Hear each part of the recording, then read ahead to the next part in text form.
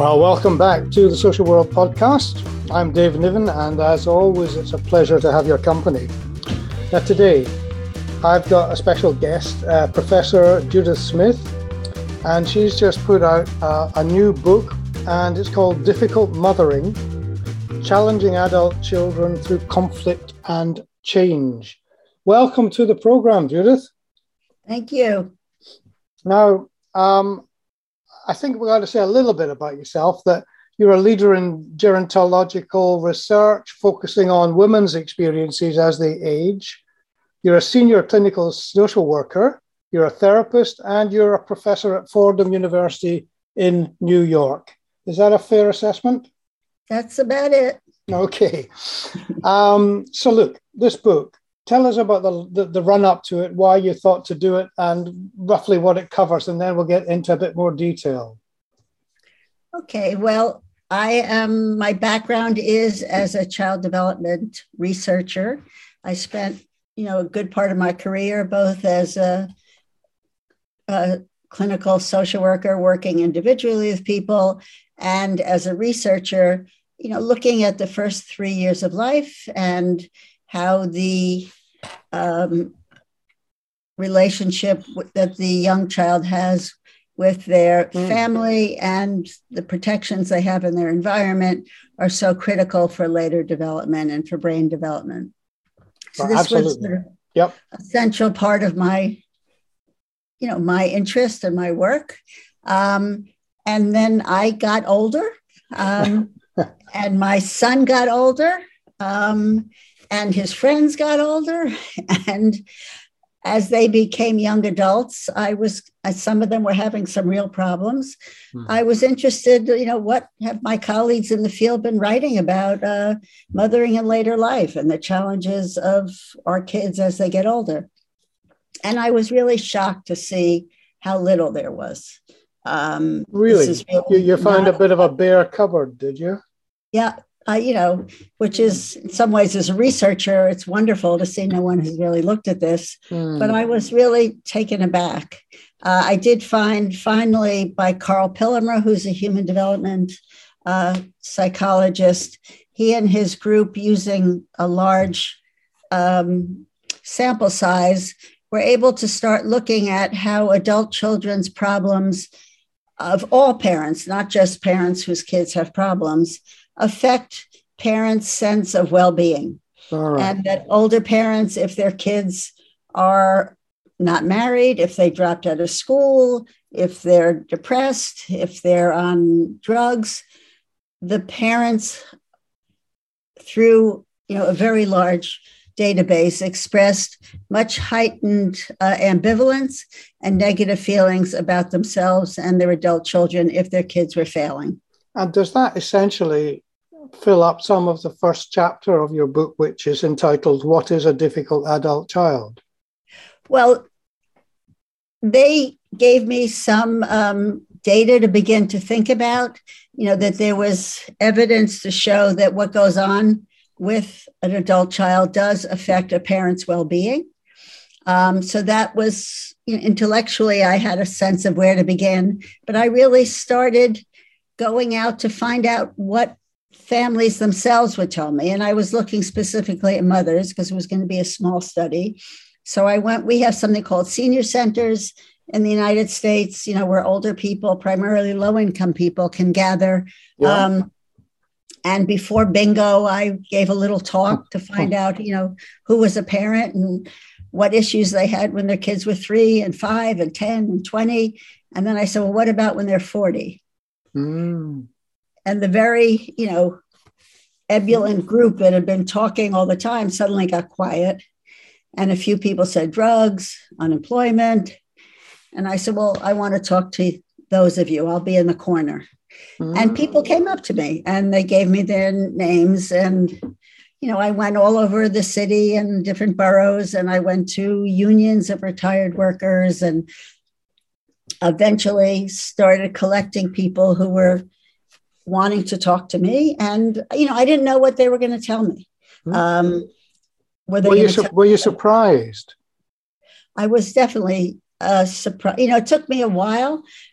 First what they were talking about also to gain people's trust.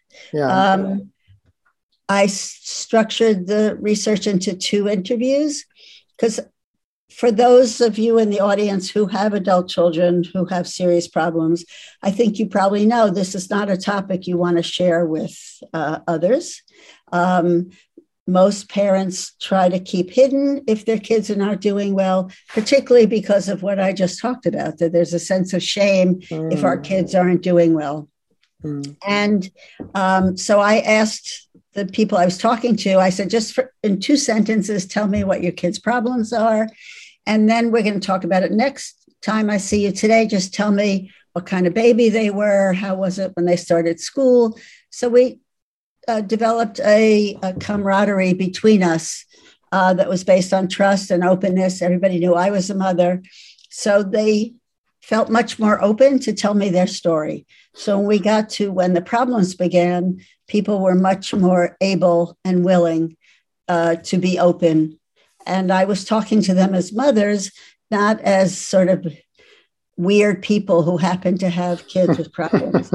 I think the message, obviously, partly anyway, is that your incremental approach, obviously, was, what was necessary. But like many kind of taboo subjects, there are opportunities to shine light on them, and I presume that's what you're trying to do. Absolutely. I mean, I have gotten so many letters from mothers from all across the country, and the book is available in the UK, thanking me for beginning to talk about their experiences, which to date, nobody else had talked about. Maybe would it help if I just read a little bit from the book, a very short definition of Go ahead. what I thought was a difficult adult child? Go on. So I write, despite the unique circumstances of the women's lives, I discovered many commonalities in their stories.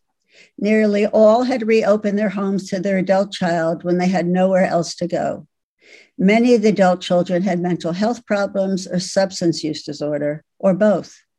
None of the parents had expected their own later years, to be framed by being once again a parent.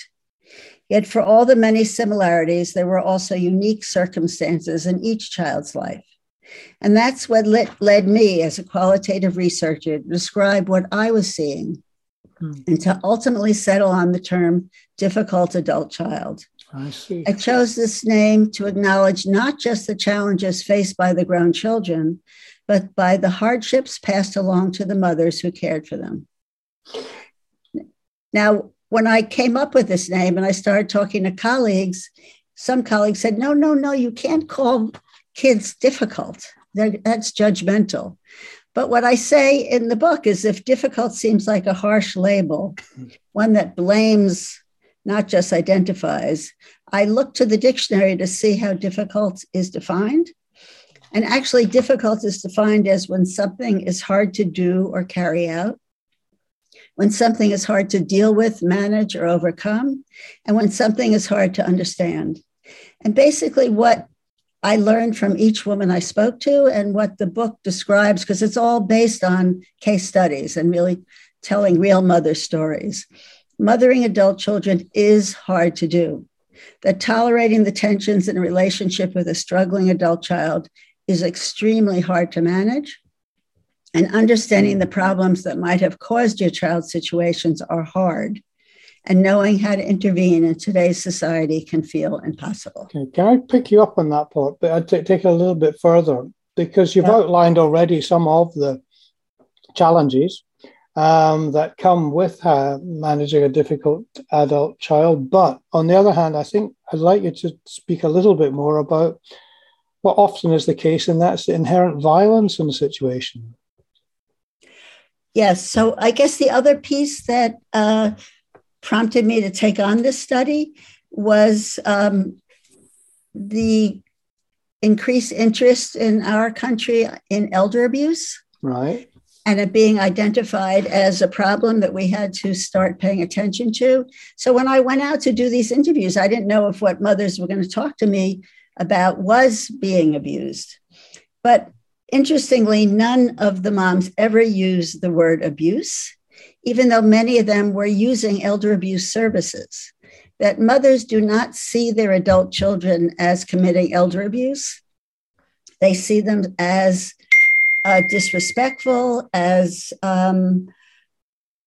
not being understanding all that their mother did for them, as being difficult. But nobody said, I'm a victim of elder abuse. Mm-hmm. So I really think we need to find a new name. And I'm actually suggesting the name difficult adult child. Mm-hmm. And the ways in which violence created, I have a whole chapter on violence in the family, is actually one of the most common perpetrators of elder abuse is an adult child who is living at home and financially dependent on their family and has a mental health or substance use problem. So these are the people that society is not providing alternative living situations for. They come home. They are depressed. They are angry. They are not on medication. Most people with serious mental illness do not see themselves as ill, do not take their medications. And it becomes a really tinderbox for frustrations on both sides. And often the mother becomes, it's not generally being abused over and over again, but incidents of violence occur. No, yeah, I understand that. I mean, can I just say too that when we were chatting beforehand, before we came on the program, I asked you about something that, in my view, would sort of help, if you like, defuse situations a bit, and that would be respite care in this particular community. And you were clearly of the opinion that it didn't exist much at all. Do you want to sort of say a little bit about it? Because I think we were both in agreement that it would be helpful if it was provided more. Well, I think certainly having to have your adult child move, everybody I talked to was in their 60s, or at least. Mm-hmm. So we're talking about 70-year-old moms, 80-year-old moms who their 40-year-old son has moved back in with his partner at times and the grandkids. And half of my sample were low-income people. Mm-hmm. So we're talking about tiny houses, lots of people, and lots of people who have problems. So it's unclear who the respite care would be for the mom to go someplace and leave her difficult adult child in the house. I'm not sure she'd want to do that. Well, let's talk about social workers' involvement then, because that would be part of the task for the social worker to try and juggle, and possibly impossibly, I don't know, but effectively try and juggle the needs of all the people who had been affected and were were vulnerable in the situation. Was that your experience of social workers' involvement with this group? I think it's very hard for social workers. I mean, in terms of, because often what happens, a mom will come for help because she feels unsafe in her house, because she's worried about her son who has a substance use issue or has an untreated mental health issue. And if she tells the social worker that the stories reveal that the mom really is in danger, social worker may say, listen, I can help get you an order of protection. We can make sure that your son can no longer lives with you because you're telling me that, he has attacked you. We have laws in this country. This is not okay. And then the mother does not come back for the next appointment. Yeah. And I'm sure, because I recognize it, that's a relatively common occurrence. So the question is, how do you begin to help somebody who's not going to take, the obvious, answer is get him out. That's what so many of these women shared with me. Their friends, neighbors, other siblings said, kick him out. You can't be living with, Adam, who's hurting you. Easier said than done. Yes, as a mother. So this is why my book is about difficult mothering and how mothers we are programmed to care for our kids, to be there when a crisis occurs. We are not programmed to say, get out. Well, the second part of your book, of 3 parts, is about sort of small steps, you call it, do you want to say just a little bit about that?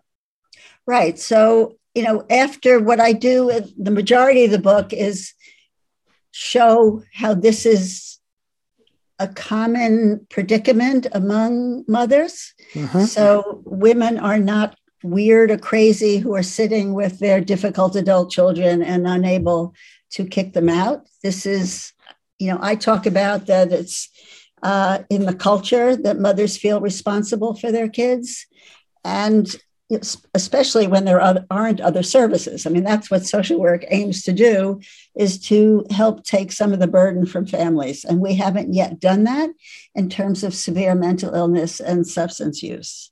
So that first I establish the problem and help people see that they are not alone in feeling there's a whole chapter called Torn in Two, that women want to not be hurt. They want to have their later years with some peace, but they also are torn because they do not want to hurt their children.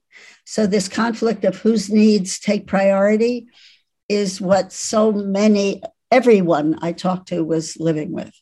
So after presenting the problem, I then talk about, well, what can we do about this? Obviously you can't cure your adult child's mental illness.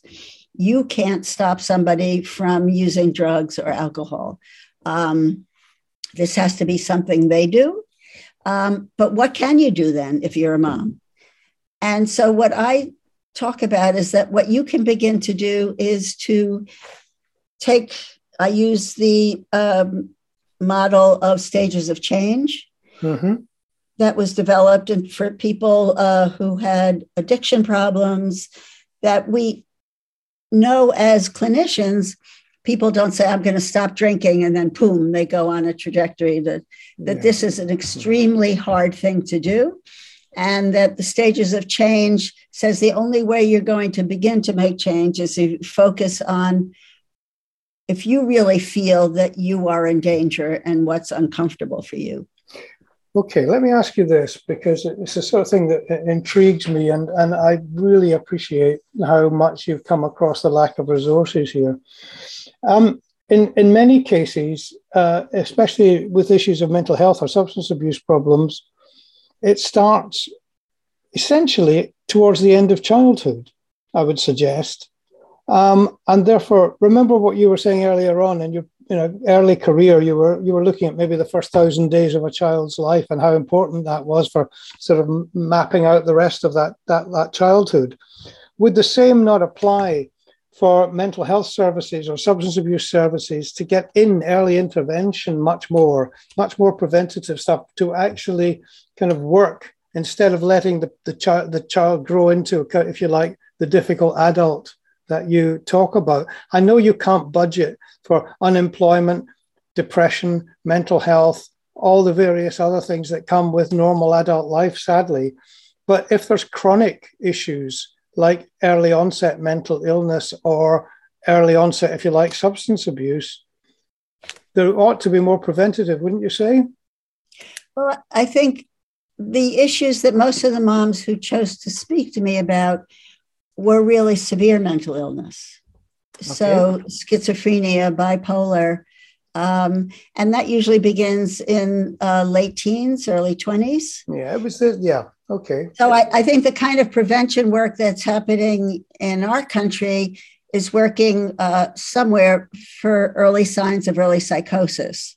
But I am not addressing the general malaise that young people have and all the many stresses that young people, our teen suicide rate in the U.S. is rising. Everywhere, Judith, to be honest with you, it's a very high number. Right. But really, my book focuses on really severe mental illness and substance use disorder, not the general, strains of living. So I'm not sure money for prevention would necessarily help in this case. That I was just thinking of early onset anything, but I take your point that it's mainly kind of things that develop in adulthood. Right. And the people who were in my study assumed that their kids were going to be okay. I mean, there's some moms who sociologists have called perpetual moms, that your child is born with severe cognitive impairments, and you know they will never be able to live independently. So you know in the first few years of life that your life trajectory is going to be a parent until you die. But the people I interviewed did not think that. They thought their kids were going to, and everybody who was in my study, their kids had to have moved out. So that every mom had some period of independence. And the question is, what happens when they come back? Because their mental health issues or their substance use issues get in the way of being able to work, get in the way of being able to have relationships. And who do you come back to? You come back to your family.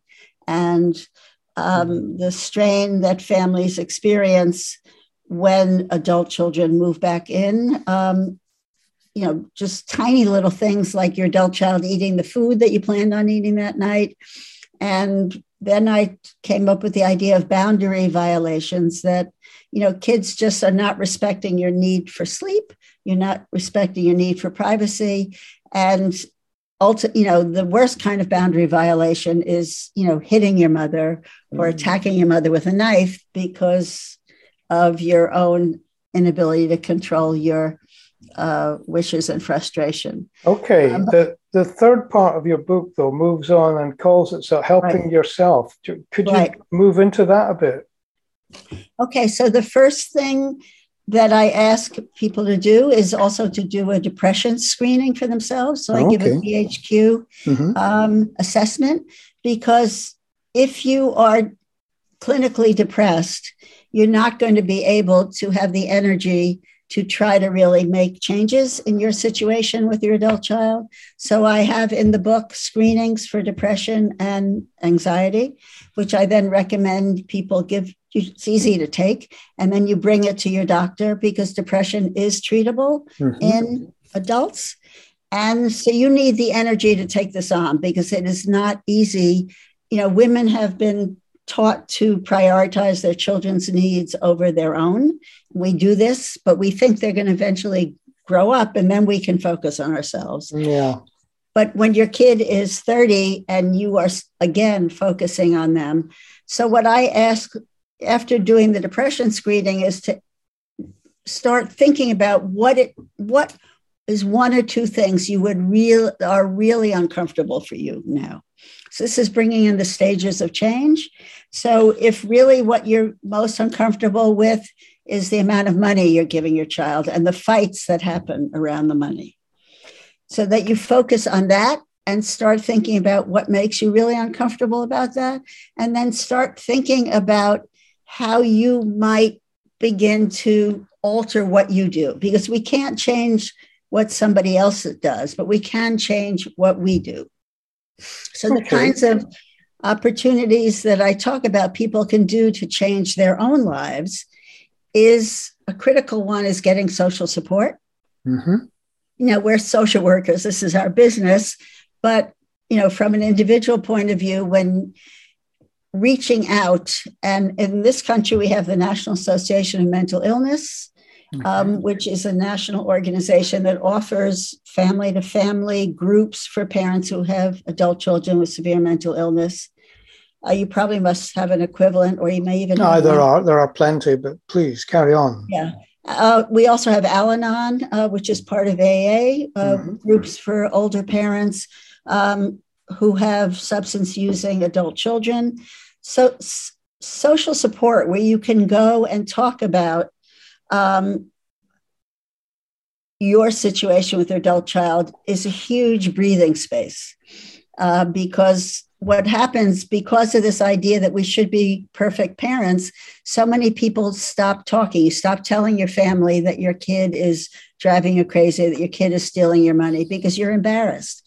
But social support and starting to go out beyond your family and lifelong friends and finding other people who are in this situation. We know this as social workers, but I rediscovered it writing this book, how essential this is for a parent with a difficult adult child. And then I have a whole chapter on self-care, which is not taking a bubble bath. It's really making some space in your life for yourself, whether it means making one night a night where you have dinner alone with your partner or with a friend. It is finding some small ways to care for yourself. And studies have been shown, some people walk or exercise. That obviously helps, is a kind of self-care, but studies have shown in these situations, taking a walk with a friend has more benefit than just taking a walk. That self-care is beginning to connect with people and starting to expand your own social environment as a parent, as a person. And the other part of change is making sure that you're going to be safe in your home. And this is where social workers can help clients to help them make sure they have safety plans in place. They know what to do if their child's psychosis escalates. We have had so many problems in the United States now with mental health problems and police are called and they're frightened of the person with mental illness. And this is how we have so many deaths.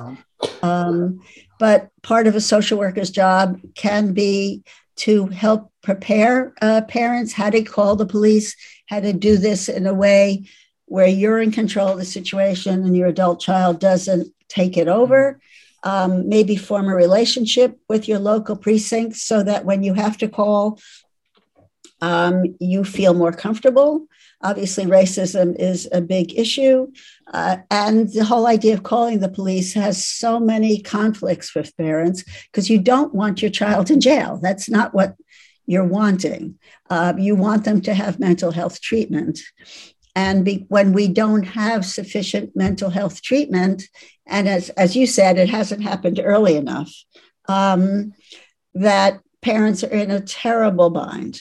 What about the idea of medication? Where does that figure within people's, especially mothers' opinions, Because obviously, some people would say, well, if they got enough medication, that would essentially just sort of keep the difficult adult sedated or, much quieter and so forth. And others would say that that's quite an attack on their civil liberties as well. Well, I think it is. The civil liberties and the rights issue has, really why we broke down huge asylums for persons with mental illness. They were horrible places. But, we were supposed to replace those asylums with community mental health. Yeah. And that did not happen. That is the biggest problem. And I think the trick with, schizophrenia is the person doesn't know, this is where early intervention can help, is if somebody realizes they have a mental illness and take medication, they're okay. They can live full lives. But once they are in agnosia, I never know how to say I should have it written out how you pronounce it, but there is actually, a disorder where the person with severe mental illness does not know they have it. So they see no reason to take medication. So it's a real problem. And the last part of types of change you can take is finding resources for your adult child. Wow, yeah. With the help, you hope, of social services as well. Right. But the problem is, you can't lead a horse to water. But what you can do as a parent is do your homework, find out what's out there, what's really good. And then you find your moment to be able to suggest this service to your child, when they themselves are saying, I'm unhappy. No, I understand that part of it. No, I was really just saying that because when you mentioned earlier that some of the mothers you talked to were particularly elderly, and therefore their ability to actually access, say, digital libraries or whatever, or research would be very limited, which I'm sure is a problem as well. They would need assistance in research or support. Right.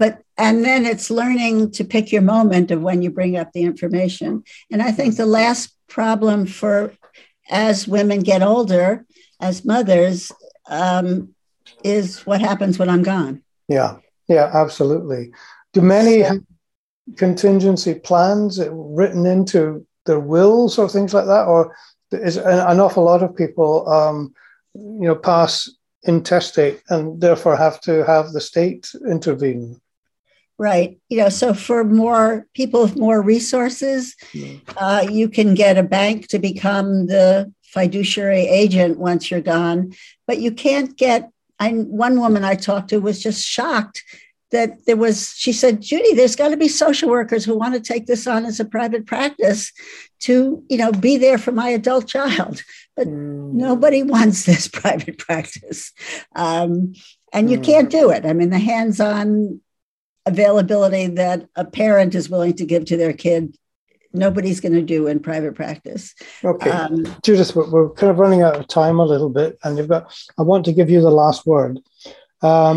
Everything. Well, I think I hope. No, hold on a second, because everything I want to tell people that everything you've said and all the details about the book and your research will be on the front page of this text with all the links necessary to follow up everything that you've talked about. And now I'll give you a minute or two to just conclude and give a message out, if you wouldn't mind, to mothers out there and people who would benefit from reading your work. Well, first, I hope you'll buy the book, and I'd love to hear from you. I will also give David my email.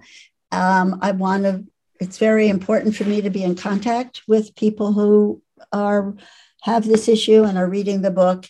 And I hope you will realize you are not alone. This is a societal problem. We have not yet figured out how to help the most vulnerable adults in our society who have severe mental illness and drug use disorder.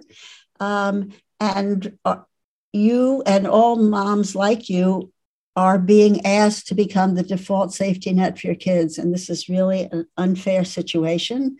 And I think I met many moms who have become advocates for changes of mental health in our country and using their rage and helplessness to help the next generations.